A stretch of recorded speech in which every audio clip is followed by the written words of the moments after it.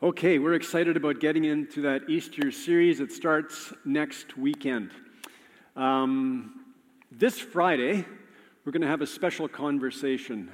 Dr. Margaret Caudle will be leading us in this conversation around medical assistance in dying. You'll remember that we talked about this a number of weeks ago when we addressed the question, why fight for all human life? And in that message, we looked at euthanasia for a bit. And many among us said we need to continue the conversation. It's so important in our day. And so Dr. Margaret Caudle, she's a UBC professor. She's worked in palliative care for most of her adult life and has addressed Parliament a number of times. She'll be with us this Friday, 7 p.m. What we need from you is for you to register so that we know how many people are coming. About 300 have registered so far, so please do that today. Register for the conversation on Friday, 7 p.m. here at Willingdon Church. It'll be really meaningful and informative, okay? So today, we're addressing the question, what is the meaning of life? This is the last message in this series, The Elephant in the Room. So let's begin with the scriptures. Mark, why don't you come and read? If I could ask you to stand for the reading of the word. Ecclesiastes 2, verse 1. I said in my heart, come now, I will test you with pleasure. Enjoy yourself. But behold, this also was vanity. Ecclesiastes 2, verse 17. So I hated life because what is done under the sun was grievous to me, for all is vanity and a striving after wind. Colossians 1, verse 16. For by him all things were created, in heaven and on earth, visible and invisible. Whether thrones or dominions or rulers or authorities, all things were created through him and for him. We go to Ephesians 1, verse 3 to 5. Even as he chose us in him before the foundation of the world, that we should be holy and blameless before him. In love, he predestined us for adoption to himself as sons through Jesus Christ, according to the purpose of his will. Ephesians 2, verse 10, for we are his workmanship, created in Christ Jesus for good works, which God prepared beforehand, that we should walk in them. And then Philippians 1, verse 21, for to me to live is Christ, and to die is gain. Amen. Amen. Thank you, Mark. Let's pray. And you can sit if you want. Yeah, I'm not going to ask you to stand again. Let's pray. Father, we thank you that you have revealed yourself to us. Thank you for your word. Thank you for the instruction it brings. And we ask, Jesus, that you teach us by your Holy Spirit this day that we would understand your word and know how to live by it for your glory. In Jesus' name we pray. Amen. Amen. Well, Tom Brady, I'm sure many of you know who he is. He is arguably the greatest American football quarterback of all time. He has won 7 Super Bowls. And some would say that he has experienced the best that life has to offer. After winning 3 Super Bowl rings, he was being interviewed for 60 Minutes. And this is what he said. Why do I have 3 Super Bowl rings and still think there's something greater out there for me? I mean, maybe a lot of people would say, hey man, this is what it is. I reached my goal, my dream, my life. Me, I think it's got to be more than this. And the interviewer, Steve Croft, he quickly asked, so what's the answer? And Tom Brady responded, I wish I knew. I wish I knew. Unsettling, isn't it?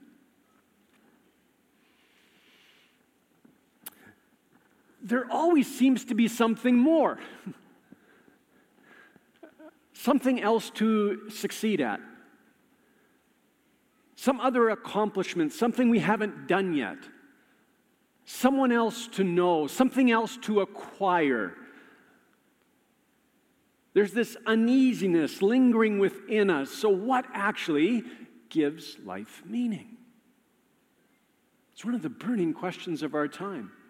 Meaning it suggests purpose. What are we here to do? Meaning weighs significance. What gives our lives value? Do we matter? Meaning it contemplates coherence. How do the events of our lives fit together? Is there any reason behind the events of our lives? I consulted ChatGPT. Why not, right? Why not talk to artificial intelligence? So, this is what ChatGPT told me. Ultimately, the meaning of life is a deeply personal question that each individual must answer for themselves based on their own unique circumstances and perspectives. In other words, we create meaning for ourselves. That's what artificial intelligence is telling me. Is that all? Is that it? So at 18 years of age, I was thinking a lot about the meaning of life. This question actually really weighed on me. I was about to enter university and I wanted to become a civil engineer. But why study? Why work if I didn't have an answer to this most fundamental, basic question? Why do it? The trouble was, I already knew that scholastic achievements and athletic accomplishments did not satisfy. You know, you have that initial moment of exhilaration, I did it, I conquered it, I won it, or whatever. But soon the sensation, it dissipates and you're left feeling empty. The truth is, you cannot find the answer to that question, what is the meaning of life, within yourself. This is foundational. You can't give your life meaning. King Solomon, he ruled Israel from 970 to 931 BC, and he was renowned for being intelligent and wise and wealthy and powerful. And yet this is what he wrote, Ecclesiastes chapter 2, verse 1. I said to myself, come on, let's try pleasure. Let's look for the good things in life. But I found that this too was meaningless. In Ecclesiastes chapter 2, he goes on to talk about how he tried to find meaning in his life by seeking wisdom and building huge homes and planting vineyards, beautiful vineyards, and making gardens and parks and owning large herds and flocks and collecting great sums of silver and gold. Must have been a banking crisis. Just kidding. But anyways, having many wives, cheering himself with new wine. Things don't change much, right? He said he had everything a man could desire. And then in verse 9 of Ecclesiastes 2, he writes, so I became greater than all who had lived in Jerusalem before me, and my wisdom never failed me. Anything I wanted, I would take. I denied myself no pleasure. I even found great pleasure in hard work, a reward for all my labors. But as I looked at everything I had worked so hard to accomplish, it was all so meaningless. And then in verse 17, so I came to hate life because everything done here under the sun is so troubling. Everything is meaningless, like chasing the wind. Success, wealth, fame, accomplishments, family, relationships, according to Solomon, they do not provide ultimate meaning. And the problem is actually much greater than that. Because if you've lived a few years, you know that life is not one accomplishment after another. It's not one success after another. It's not one victory after another. It's not one satisfying experience after another. Much to the contrary, we all go through valleys, sometimes very, very deep valleys. Maybe a failing grade or a career roadblock or a marriage that comes apart, a broken relationship, terminal illness. Things happen. We all go through moments of crisis, all of us. And when we think about it, actually almost all of life is out of our control. Birth and life and suffering and death. So what gives our lives meaning when life goes sideways?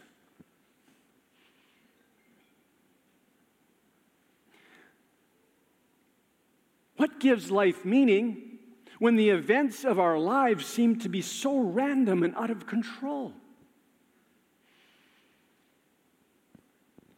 According to data analysis, in June of 2020, so 3 months into the pandemic, 3 months into the lockdown in the States, 1 in 4 U.S. teens were contemplating suicide. So what gives life meaning when things appear to be so shaken, when things are coming undone, when you're facing the greatest crisis you've ever faced and you have no answer to the questions of life's purpose, significance, direction, coherence? So at 18, while I was thinking about going off to university, this question about the meaning of life was really weighing on me. And I was trying to think about what would give my life significance. You know, was it a university degree and then a career and then maybe marriage and maybe family and then maybe some financial rewards and some vacations? But why go through all the work?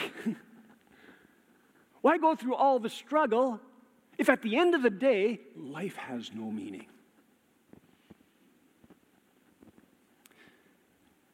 Let's pause for a minute.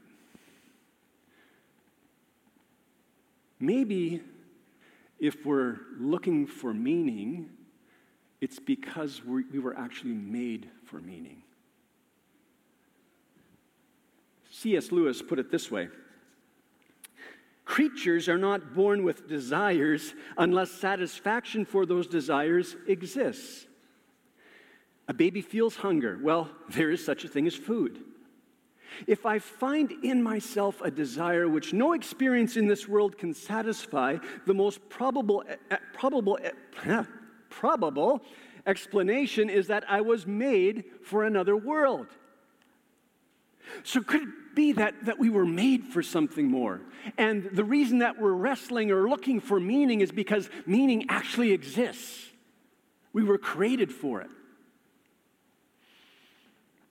I think in our feeble attempts to give meaning to our lives, something very true is being communicated. For our lives to have meaning, meaning must be given to our lives. Someone must give meaning to our life experiences, our struggles, the accomplishments, the unforeseen events. Someone must give meaning to our lives. But who can do this? Who can do it? I'm sure you're familiar with Egyptian hieroglyphics. In the past, scholars would look at these markings, and these markings were found on ancient Egyptian structures, ancient Egyptian artifacts. So they would look at these markings and understand absolutely nothing. It was a mystery. Just like the person sitting beside you, a mystery.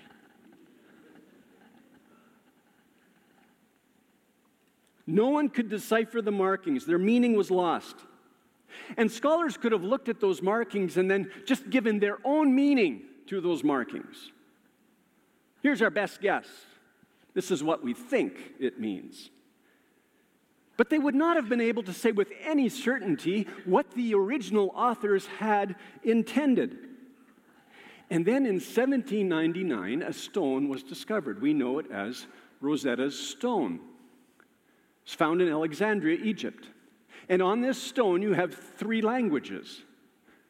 On the top, Egyptian hieroglyphics, and then Demotic, which is an ancient Egyptian language, and at the bottom, ancient Greek. And the scholars understood ancient Greek. And so, over a 20-year period, they were able to decipher the meaning of Egyptian hieroglyphics. The intended meaning by the original authors. The objective meaning. could it be that the same is true of human life?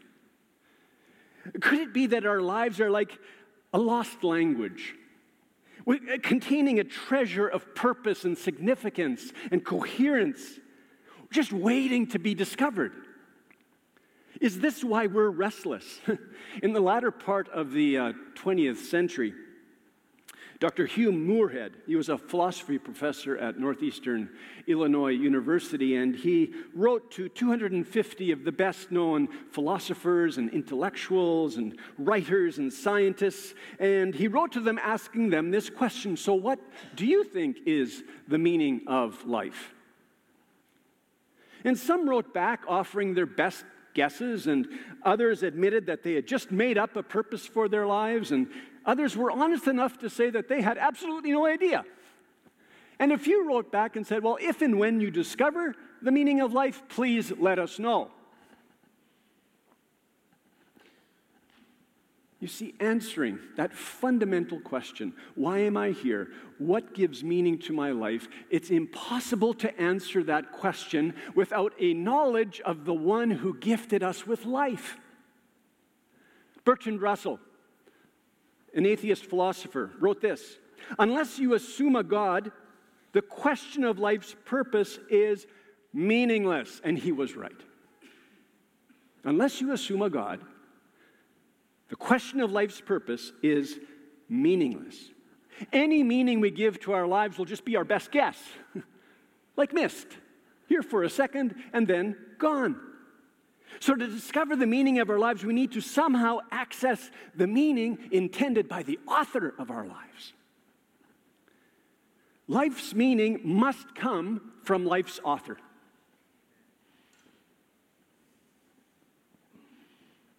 Life's meaning must come from life's author. And who is he? What was his intention? Thankfully, so thankfully, he has not left us in the dark. In just a few weeks, we will celebrate Jesus' death and resurrection. A few days after Jesus' death and resurrection, a lame man was healed on the steps of the temple in Jerusalem. And the crowds were just astounded by the miraculous. And Peter said this to them. This is Acts chapter 3, verse 15. You killed the author of life, whom God raised from the dead. To this we are witnesses. You killed the author of life. Jesus is the author of life. And this is really good news. He has gifted our lives with eternal significance. Listen to Paul again in Ephesians chapter 1, verse 3. All praise to God, the Father of our Lord Jesus Christ, who has blessed us with every spiritual blessing in the heavenly realms because we are united with Christ.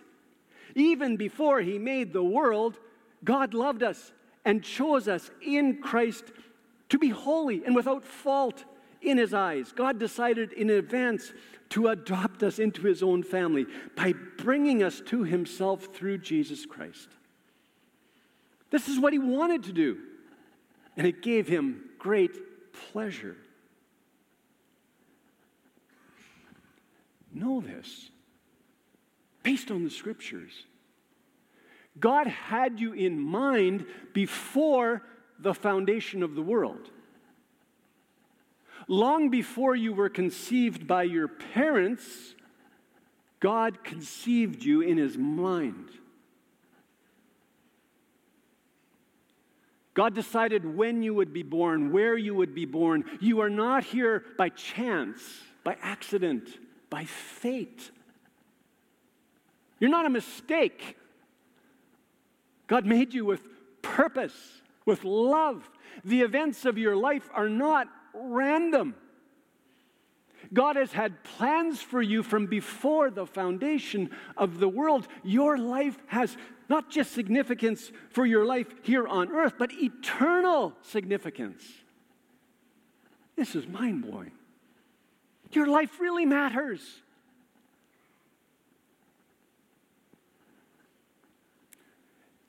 You know, our 70 to 80 years, or whatever God gives us here on earth, our 70 to 80 years are just a dress rehearsal for the real production.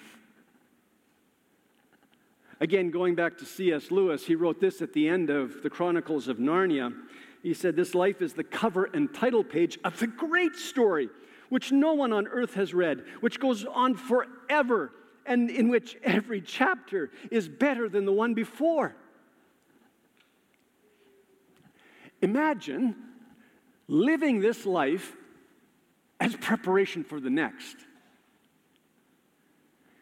This eternal perspective, it gives coherence to the events of our lives, and not only to the events of this life, but also to the events of the life to come. Do you see how what God has in mind is so much greater than what we contemplate?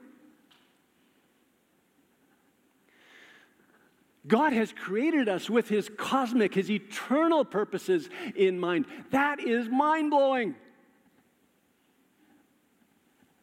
We so often, at least I do, we so often live in an earthbound way, right? We're thinking about this day or this week, maybe this year, or at best, this phase of life. God has in mind eternity. Some of us see life as a carousel. It's just kind of up and down and round and round. Some see it as a deck of cards. You just kind of live with the cards that are dealt to you, the deck you've been given. Some see life as a battle. It's just this, you fight every day. It's endless competition. How do you see life? The way you see life will shape the way that you live. If we actually embrace this, that we were created for God's eternal purposes, then we will live very differently. Sometimes we live controlled by guilt for things that we have done. We are so far from thinking about eternity. We're being controlled by guilt for the things we've done. Sometimes we're living under shame because of what we have done or what others have done to ourselves. Or we're living with fear because the present is so uncertain and who knows what the future will be. Sometimes we're controlled by what others think about us. Our every act is done thinking about what that person will think of us. Instead of living into the magnificent, the eternal purposes of God, we live so far below that, in guilt and shame and fear. Jesus has so much more for us. So much more. Hear this, please. Jesus gives us more meaning than we could ever dream possible. Not less, more.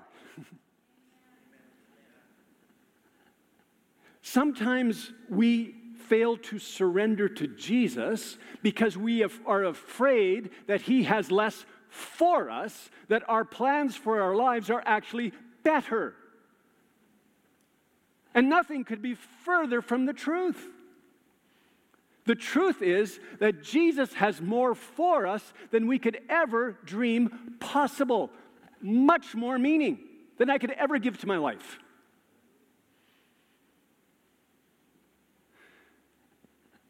Why did Jesus come? He came that we might have life and have it abundantly, he says in John 10:10. Pastor Vin reminded us last week that to live is to know Jesus. That's what life is about. And when we enter this eternal relationship with him, well, that changes our perspective on everything, and every event, every experience is filled with purpose and significance. We may be formed by our past in some ways, but in Jesus, we're not determined by what has happened. We're not limited by what has happened. In Jesus, we're awakened to the reality that we've been chosen by him from before the foundation of the world. And he knows exactly who we are. He knows exactly how we've been formed. And he's formed us with joy for his purposes. He's forgiven us. He doesn't want us to live in guilt. He's given us a new identity. He doesn't want us to live in shame. He's loved us with a love far beyond anything we could ever imagine. He doesn't want us to live in fear. He wants us to embrace these purposes that he has created us for. We only need to abide in him. Listen to what Jesus said to his disciples shortly before his death. John 15, verse 5. I am the vine, you are the branches. Whoever abides in me and I in him, he it is that bears much fruit. For apart from me, you can do nothing. If we abide in Jesus, if we rest in that eternal relationship with him, our lives are filled with meaning and they bear fruit. Now, in our search for meaning, sometimes we think that we live the reality of Aesop's fable. This is an ancient Greek fable that I'm going to tell you. You might have probably heard it. It's called The Fox and the Grapes. So there's this fox salivating. It goes like this. On a hot summer day, fox is walking through the orchard, and he looks up and he sees these grapes, delicious grapes, ripening on the vine above him. So he steps back, runs and jumps, misses, turns around, runs again, faster this time, jumps again, misses, keeps on trying over and over again, always missing. So he went on a diet. That's my 21st century addition to the fable. No. What does he do? So he's tired, he's exhausted. He walks away with his nose in the air and he says, those grapes were sour anyways. It's from that fable that we get our expression, sour grapes. But some people believe that life is this reality of sour grapes, and no matter how hard you might stretch for meaning, you will never find it. You're just going to be disappointed anyways, so why even try? And Jesus would say that the reality that he invites us into is so far from the message of that fable. If we are abiding in Jesus, we're not jumping for grapes, we're in the vine. We're in the vine. We're intimately connected to the one who has life for us each and every day. When Jesus talked about being in him, abiding in him, this is what he said to his disciples. Verse 7 of John 15. These things I have spoken to you, that my joy may be in you, and that your joy may be that you might live with a glass half empty. That your joy may be full. When we follow Jesus, all of life is full of meaning, including the disappointments and the breakups. Not just when we're winning the Super Bowl ring. No. In the moments of struggle, the illnesses, the layoffs, even the pandemics. Our restlessness is calmed by the living presence of Jesus in our hearts. St. Augustine wrote this in the 4th century and has so much meaning for us today. You arouse us so that praising you may bring us joy, because you've made us and drawn us to yourself, and our heart is restless until it rests in you. So know this, Jesus is the author of life. Secondly, he's created us for eternal relationship with him. Thirdly, if we're in relationship with him, then our lives, all of life, is filled with meaning. And thirdly, in this life on earth, we are here to bring him glory. That's what we've been designed for. Listen to Colossians chapter 1, verse 16. For by him all things were created, in heaven and on earth, visible and invisible. Whether thrones or dominions or rulers or authorities, all things were created through him and for him. We were designed by Jesus and designed for Jesus. Ephesians 1:11. In him we have obtained an inheritance, having been predestined according to the purpose of him who works all things according to the counsel of his will, so that we who were the first to hope in Christ might be to the praise of his glory. So our life purpose is first and foremost not about us. Life is about Jesus and his glory. Now, Glory, it sounds kind of abstract, right? What do we mean by glory? Well, first of all, glory is the weight of his importance. Glory is the essence of his character, his love, his mercy, his faithfulness, his justice. Glory is the radiance of his splendor. Glory is the demonstration of his power. Glory is the atmosphere of his presence. So how do we bring glory to Jesus? Well, when our character reflects his, when we are loving, when we are merciful and just and kind, we glorify Jesus. We glorify Jesus when we point to his importance, not ours. We glorify Jesus when our lives are marked by his presence within us. We glorify Jesus when his glory, his radiance, and often we're so unaware of this when it's happening, but his glory, his radiance is just manifest through us. We glorify Jesus when his power is made manifest in our weakness. 2 Corinthians chapter 3, verse 18. And we all, with unveiled face, beholding the glory of the Lord, are being transformed into the same image from one degree of glory to another. For this comes from the Lord who is the Spirit. So if we're in Jesus, we're being conformed to the likeness of Jesus. And the more we're conformed, the more we bring him glory. So often we live, as I said, so far below what God has for us. We live for our own glory. God, please make me happy. God, please make my marriage happy. Bring happiness to my family. Lord, bless my education. Lord, please come alongside me and bless this career choice that I've made, these decisions that I've made. Please help me fulfill my goals. And then when we face roadblocks, we say, well, where's God? Why isn't God blessing me? And when it appears that God is not helping, then sometimes we'll even find our way, find ourselves strolling into the local bookstore to the self-help section. I heard a person say this the other day, I have this great book on organization, I just can't find it. I have this great book on procrastination. I just can't get around to reading it.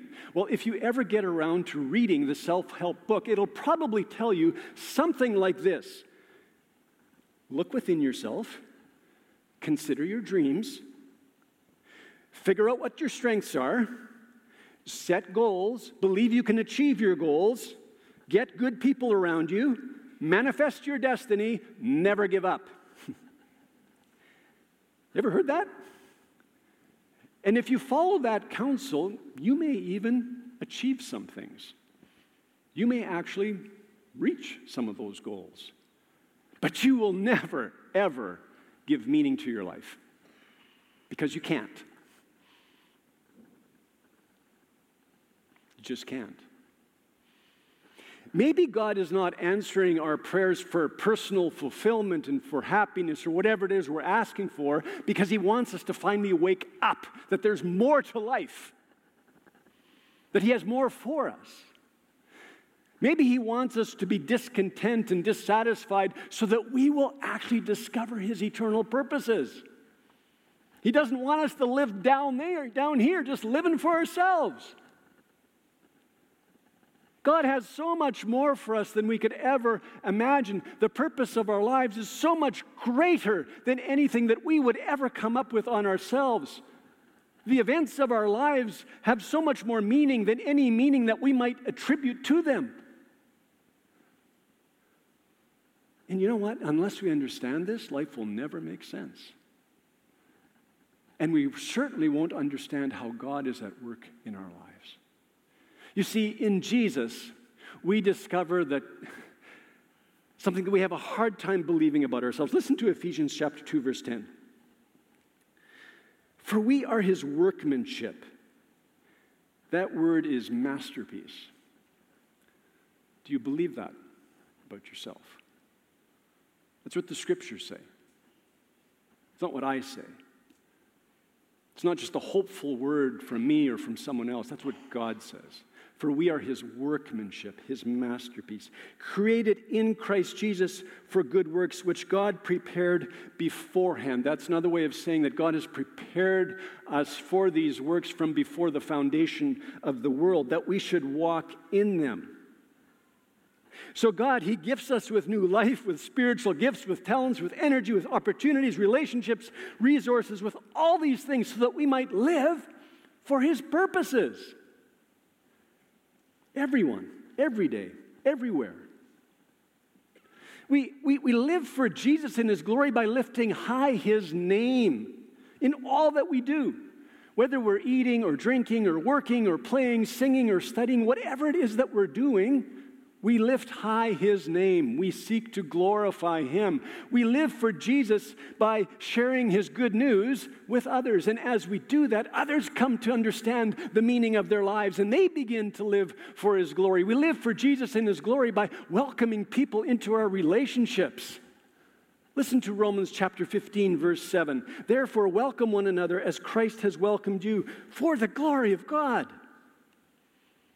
When we love people, God's glorified. When we serve others and encourage them in what God is calling them to, God is glorified. At age 19, when I realized that it was only in Jesus that I would find meaning for my life, only in him would I be the person that I was created to be, when I realized that, I entrusted my life to him. And my life verse became Philippians 1:21. For to me to live is Christ, and to die is gain. It's a short verse. I could easily memorize it, so that's my life verse. No. It's my life verse because for Paul, it summed up the meaning of his life. And if you read through Philippians and read through some of Paul's letters, this is what he meant by that statement. Jesus is the reason for my life to become like him as I journey through life's challenges. That's what gives my life meaning. To follow his calling on my life no matter what, to serve him no matter what, to be aligned with his eternal purposes, to live to meet him face to face. That's what gives my life meaning. That's what this life is about, and dying, well, that's just gain. Because when I die, it catapults me forward to see Jesus face to face and live into eternity. So he was a man of one passion, Jesus and Jesus alone. One passion. So as I embraced that for myself, all of a sudden, I knew what my purpose was, my significance, the meaning of the events of my life. And the restlessness was gone. As I said earlier, at 18, not understanding the meaning of my life was the greatest existential crisis of my life. And so when young people or young adults or anyone of any age is struggling with the meaning of life, I get it. But if we know Jesus, everything is filled with meaning. Everything. And sometimes we don't understand why a certain thing is happening, but we know that God is working in all things for good, so that we might be conformed to the likeness of Jesus. Now, discovering for yourself your purpose, your significance, the coherence of the events of your life, it requires only two things. One, that you quit being the author of your life. And for many of us, that's really hard. It's nonsensical to try to be the author of our lives, but quite frankly, much of the time, we're trying to be the author. And we are living that reality of, Lord, please bless my education. Please bless my career. Please bless my work. Please bless what I want in life. If we really want to discover what the meaning of life is, the first thing is to quit being the author of our lives.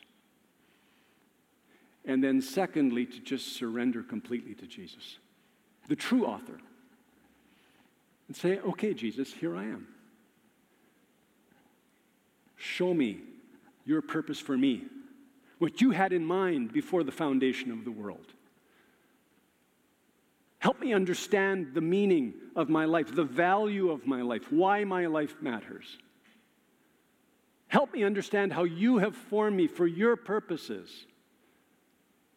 If you had me in mind before the foundation of the world, you know who I am. So, Lord, help me. Reveal that to me. And if we're surrendering to Jesus in that way, He will show us. We don't pray to a God who does not know us, who does not see us, who does not speak. Now, if we surrender, say, Lord, here I am. He will fill us with a joy that we have never experienced. He will fill us with a meaning so far beyond what we would imagine. He will reveal things to us that we never thought possible. He'll start using us in ways that we would never dream possible. Why wouldn't we surrender? To not surrender, as I said, is truly nonsensical. Let's pray.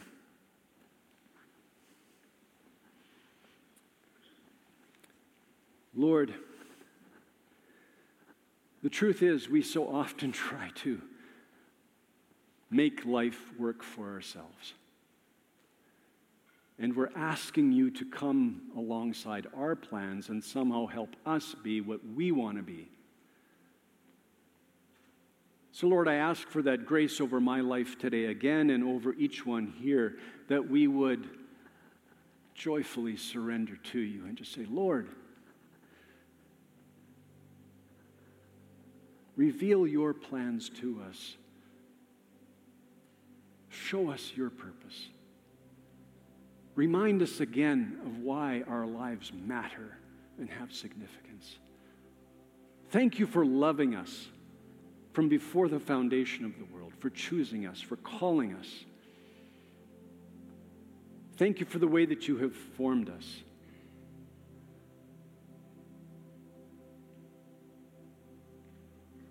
Lord, you're sovereign over all of life. Everything depends on you. And so in this moment, we surrender and just say, Lord, do your work in and through us for your glory. Show us those works that you want us to do, that you've created us for. Lord, may we encourage one another as we seek your calling,